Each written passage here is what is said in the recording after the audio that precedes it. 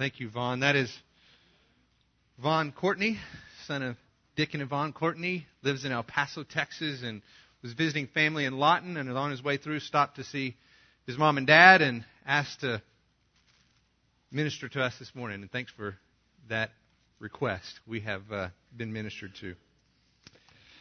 Well, last week my family and I had a chance to go to New Life Ranch in Oklahoma and spend some time with David and Connie Jaquist and Chase and Erica Payne and kind of see them up close and personal doing what they do in ministry at New Life Ranch. And so in some ways I want to come back giving you a little bit of a report of our time there and our chance to be with David and Connie in particular.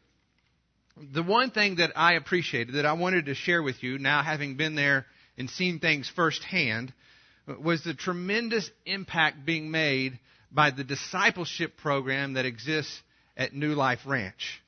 In fact, I would go as far as to say that the ministry of New Life Ranch really is a discipleship program that happens to do camp instead of a camp that happens to do discipleship. You see, the effectiveness in their ministry is based on their long-term investment in the lives of boys and girls who grow up to be young men and women, and they teach them what it means to walk with Christ and to serve others out of that relationship. And I know that because we had a first-hand experience because of the counselor that was assigned to our family, which is one of the unique things that they do during their family camp, is they assign a counselor to every single family that is there. And that counselor is there to do as much or as little as you want them to do. They were anything from a tour guide to a babysitter to a counselor to a friend.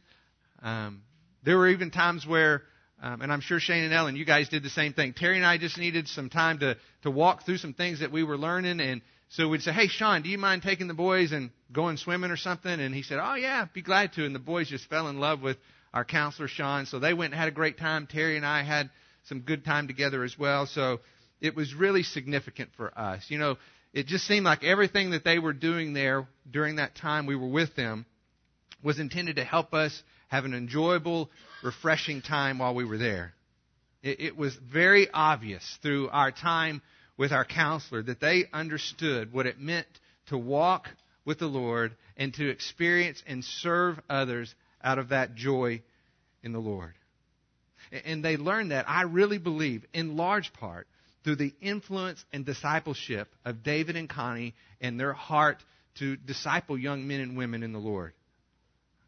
But the other thing that I learned that came out of a conversation that I had with David one time is just what a blessing it was for people from Melanie Park to be there.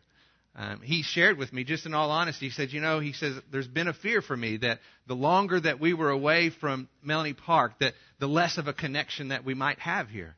And he said, that's hard for us because we consider Melanie Park our church home, and we don't want to lose that connection. And so, as much of a good time as it was for us, I really believe that it was a tremendous encouragement to David and Connie and Chase and Erica for us to be there and for Shane and Ellen and their family and others from Melanie Park to be a part of that.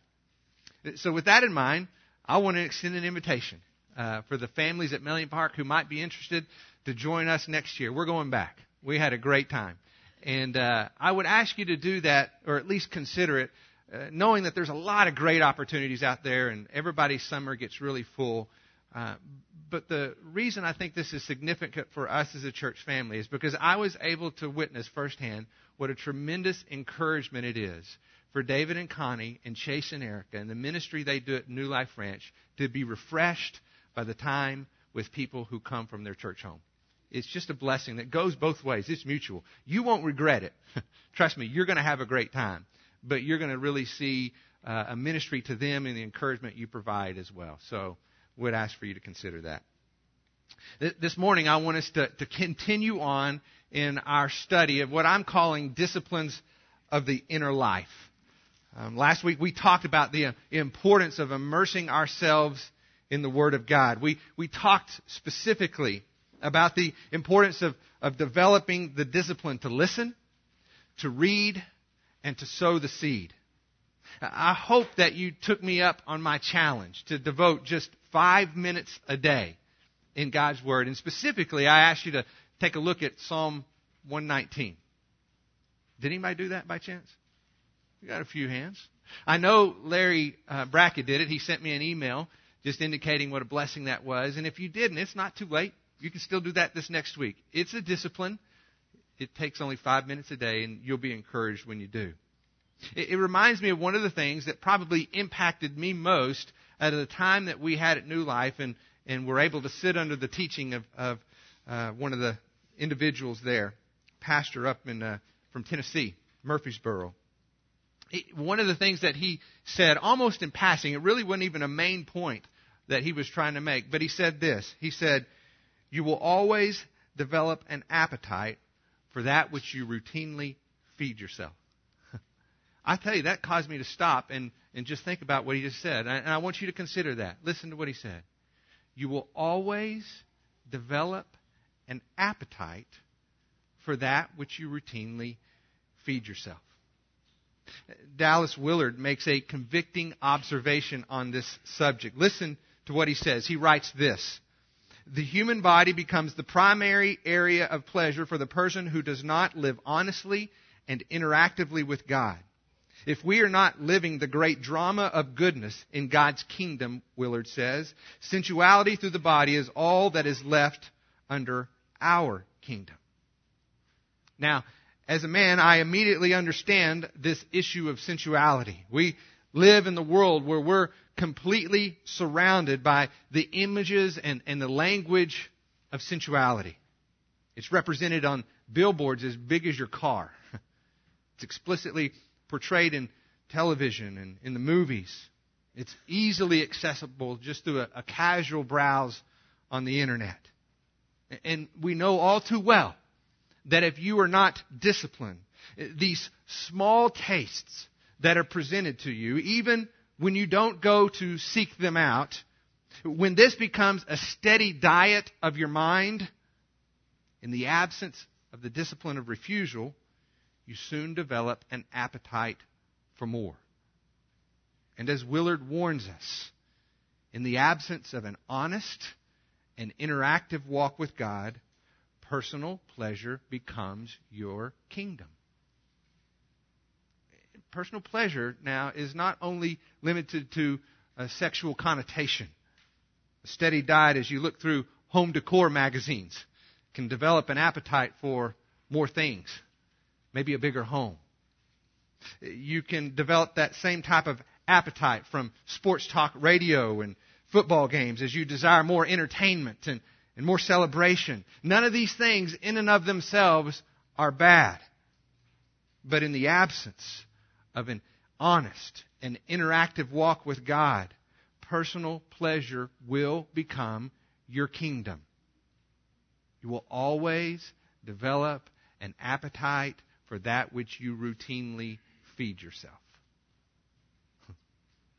And what I want to show you this morning is that a steady diet of God's Word will create an appetite within you for that which is good, that which is right, that which is true, and that which is glorifying to God and His kingdom, not your own.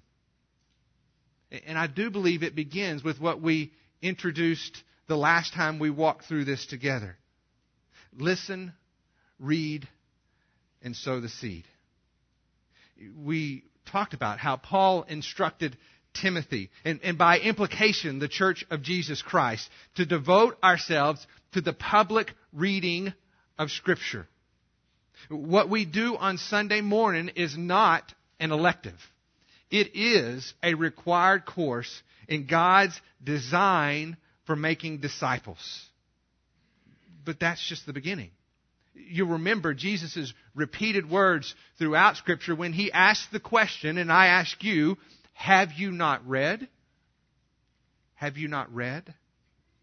We learn that each of us has an individual responsibility to not only hear God's Word read publicly, but also to read God's Word individually.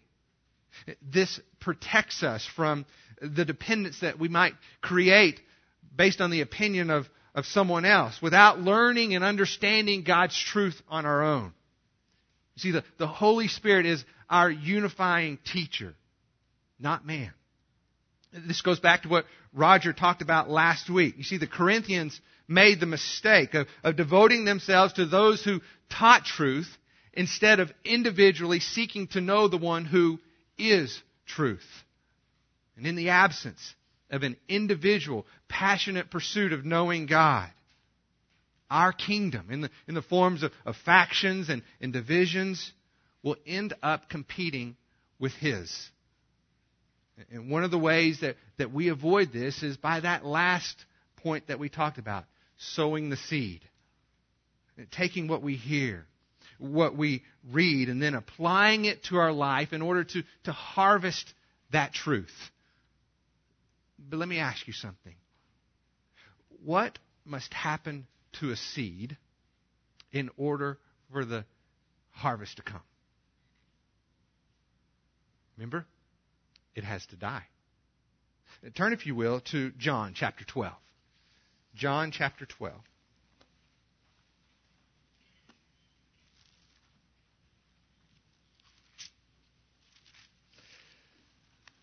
I want you to read along with me beginning in verse 24. John chapter 12, verse 24. It says, truly, this is Jesus speaking, truly, truly, I say to you, unless a grain of wheat falls into the earth and dies, it remains by itself alone. But if it dies, it bears much fruit. He who loves his life loses it, and he who hates his life in this world shall keep it to life eternal. If anyone serves me, let him follow me, and where I am, there shall my servant also be. If anyone serves me, the Father will honor him. A seed must die in order to bring forth a harvest. You can't build your kingdom and God's kingdom at the same time. You must die to self in order to truly live your life in Christ. A seed must die in order to bring forth a harvest. Now, we're probably not going to get through all the things that I have on your outline this morning, but that's okay. We'll just pick up next time where I leave off this morning. But I wanted to walk through with you the disciplines that I believe promote death to self. These are disciplines of self-denial. They're all important, but I believe the first one is the easiest and yet most underutilized of the disciplines in our world today. Silence and solitude. Silence and solitude is so difficult because our world is so inundated by noise and activity. To the point that I personally feel that this steady diet of doing something makes it increasingly difficult to be something. Henry Nouwen says that driving around the city where he lives is like driving through a dictionary. It's a world filled with words. Everywhere he looks, he says, it tells him, use me, take me, buy me, smell me, touch me, kiss me, sleep with me. This is the current of our culture that we live in. And unless we have the discipline to step away, it will drag us right along with it. That's why David writes in Psalm 46, be still and know that I am God. I love the way Eugene Peterson paraphrases that same verse. He says, step out of the traffic. Take a long, loving look at me, your high God. I love that. A long, loving look. David recognizes if we do not step out of the traffic, the culture will drag us along. And let me just say that includes the church culture. We can be equally as distracted by that which is evil and that which is good. Jesus knew this temptation because everywhere he went, crowds gathered with people wanting to hear him teach and to see him perform miracles. on more than one occasion. In the midst of all these opportunities for ministry, the Bible tells us that Jesus found a lonely place to pray. See, a lonely place is a place to be alone. A place to step away from even doing ministry, in order to focus on being. Being in the presence of Him in whom we have all life and breath and everything else. And this discipline is so important to Jesus that not only did He practice this discipline, but He made a concerted effort to teach this to His disciples. Turn, if you will, to Mark chapter 6. Mark chapter 6. Verse 30.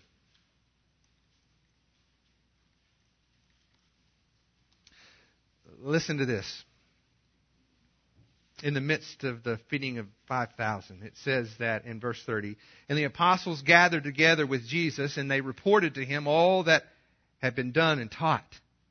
And He said to them, Jesus speaking says, come away by yourselves to a lonely place and rest a while.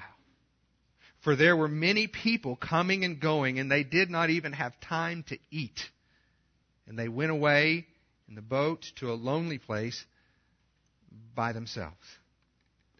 But Jesus, there's ministry to be done. Come away. But Jesus, you don't understand. There needs to be met. People to be cared for. I have a family. I have a job. I understand. Come away. Jesus lived it. Jesus taught it. Silence and solitude is essential for living intimately and honestly in your relationship with God. In fact, let me give you 3 reasons why this is so critical to our lives, especially in our world today. The first one is related to what we just talked about. The separation from activity, even worthwhile ministry activity, it protects us from falling into the trap of seeking God's approval by the things that we do. I distinctly remember the last men's retreat that I attended before I assumed the role of pastor here at Melanie Park. The transition was just a few weeks away, and we were discussing this as a group. And I remember very well Bill Hamilton speaking up, and he said something that I'll never forget. He said, Todd, we need you to know that the most important thing that you can do as a pastor of this body is to lead us out of the overflow of your personal walk with Christ. I will never forget those words, and I am committed to following what I believe to be very wise and godly counsel. You see, there's never a shortage of needs to be met, both inside and outside of the life of ministry, in our jobs, in our families. And so if we wait until all those needs are taken care of, we will never take time to be alone.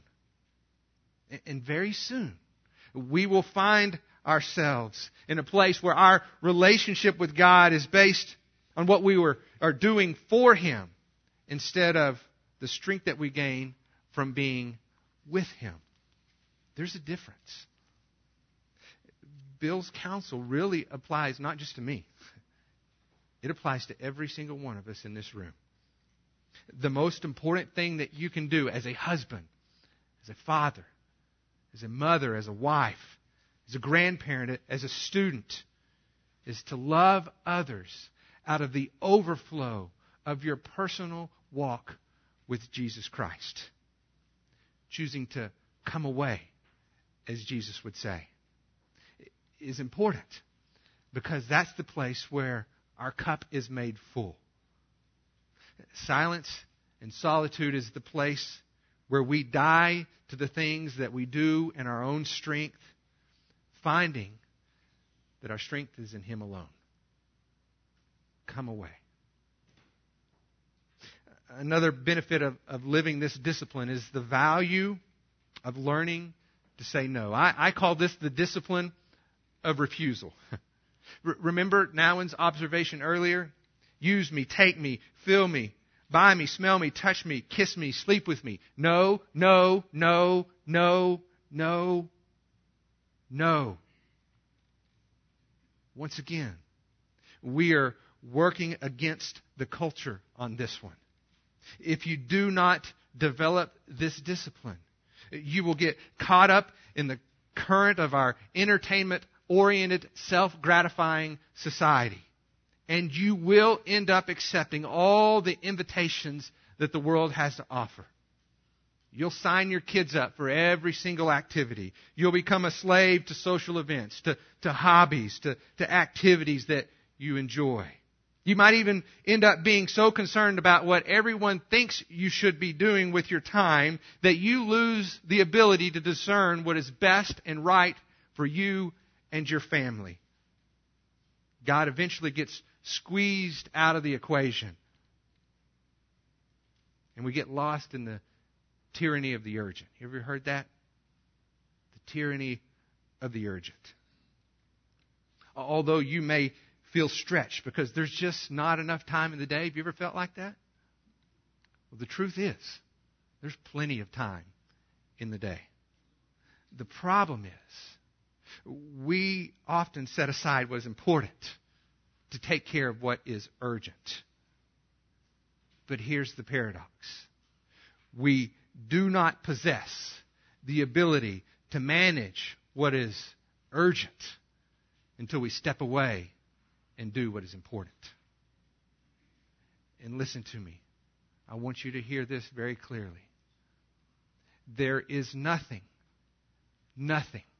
more important in your life and in my life than the time we choose to spend cultivating a passionate pursuit of knowing Jesus Christ, especially in the context of stepping away to be still and quiet before the Lord. But this will require the discipline of refusal. You must say no to the urgent. But Jesus, look at all the needs that are around me. Look at all the activities there are to choose from that we can be involved in. For the important, come away. We need to die to the satisfaction that we gain from being needed to find strength in admitting the truth that we are needy. We are needy. From charting our own course to stopping long enough to listen so that you can follow His. You and I are dependent upon Christ to do something through us that we cannot do on our own. Not once, but every single day. Finally, the discipline of refusal within this context of silence and solitude is what cultivates a listening heart. Because listening is a discipline, isn't it? Ask any husband and wife, and they will tell you, listening is a discipline. It doesn't come naturally because listening by nature is selfless. And you and I, by nature, are selfish. And so listening is truly a learned skill. It takes time. A good listener is always patient. They're willing to wait. They humbly put aside their own agenda in order to understand the needs of someone else. The Bible speaks often about waiting on the Lord, doesn't it? And I believe that one of the reasons that we are called to wait upon the Lord is because it reminds us of our need to listen. It puts us in a place where we set aside our own agenda and we listen for His. We submit our will to His will. Silence and solitude is often called the furnace of transformation. Because it's here where we lay down our life. It's here where we die to self. It's here where we submit our will to the will of the Father. So often we ask, well, what is God's will for my life? Well, I don't know what God's will for your life is. But I do know that you can only learn what it is when you learn to listen. Especially by being still and being quiet.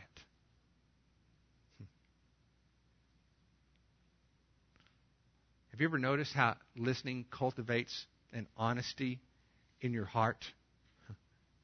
You see, when we're full of words, when we talk more than we listen, even in our time with God, we can end up convincing ourselves that are simply not true, when the only voice we hear is our own.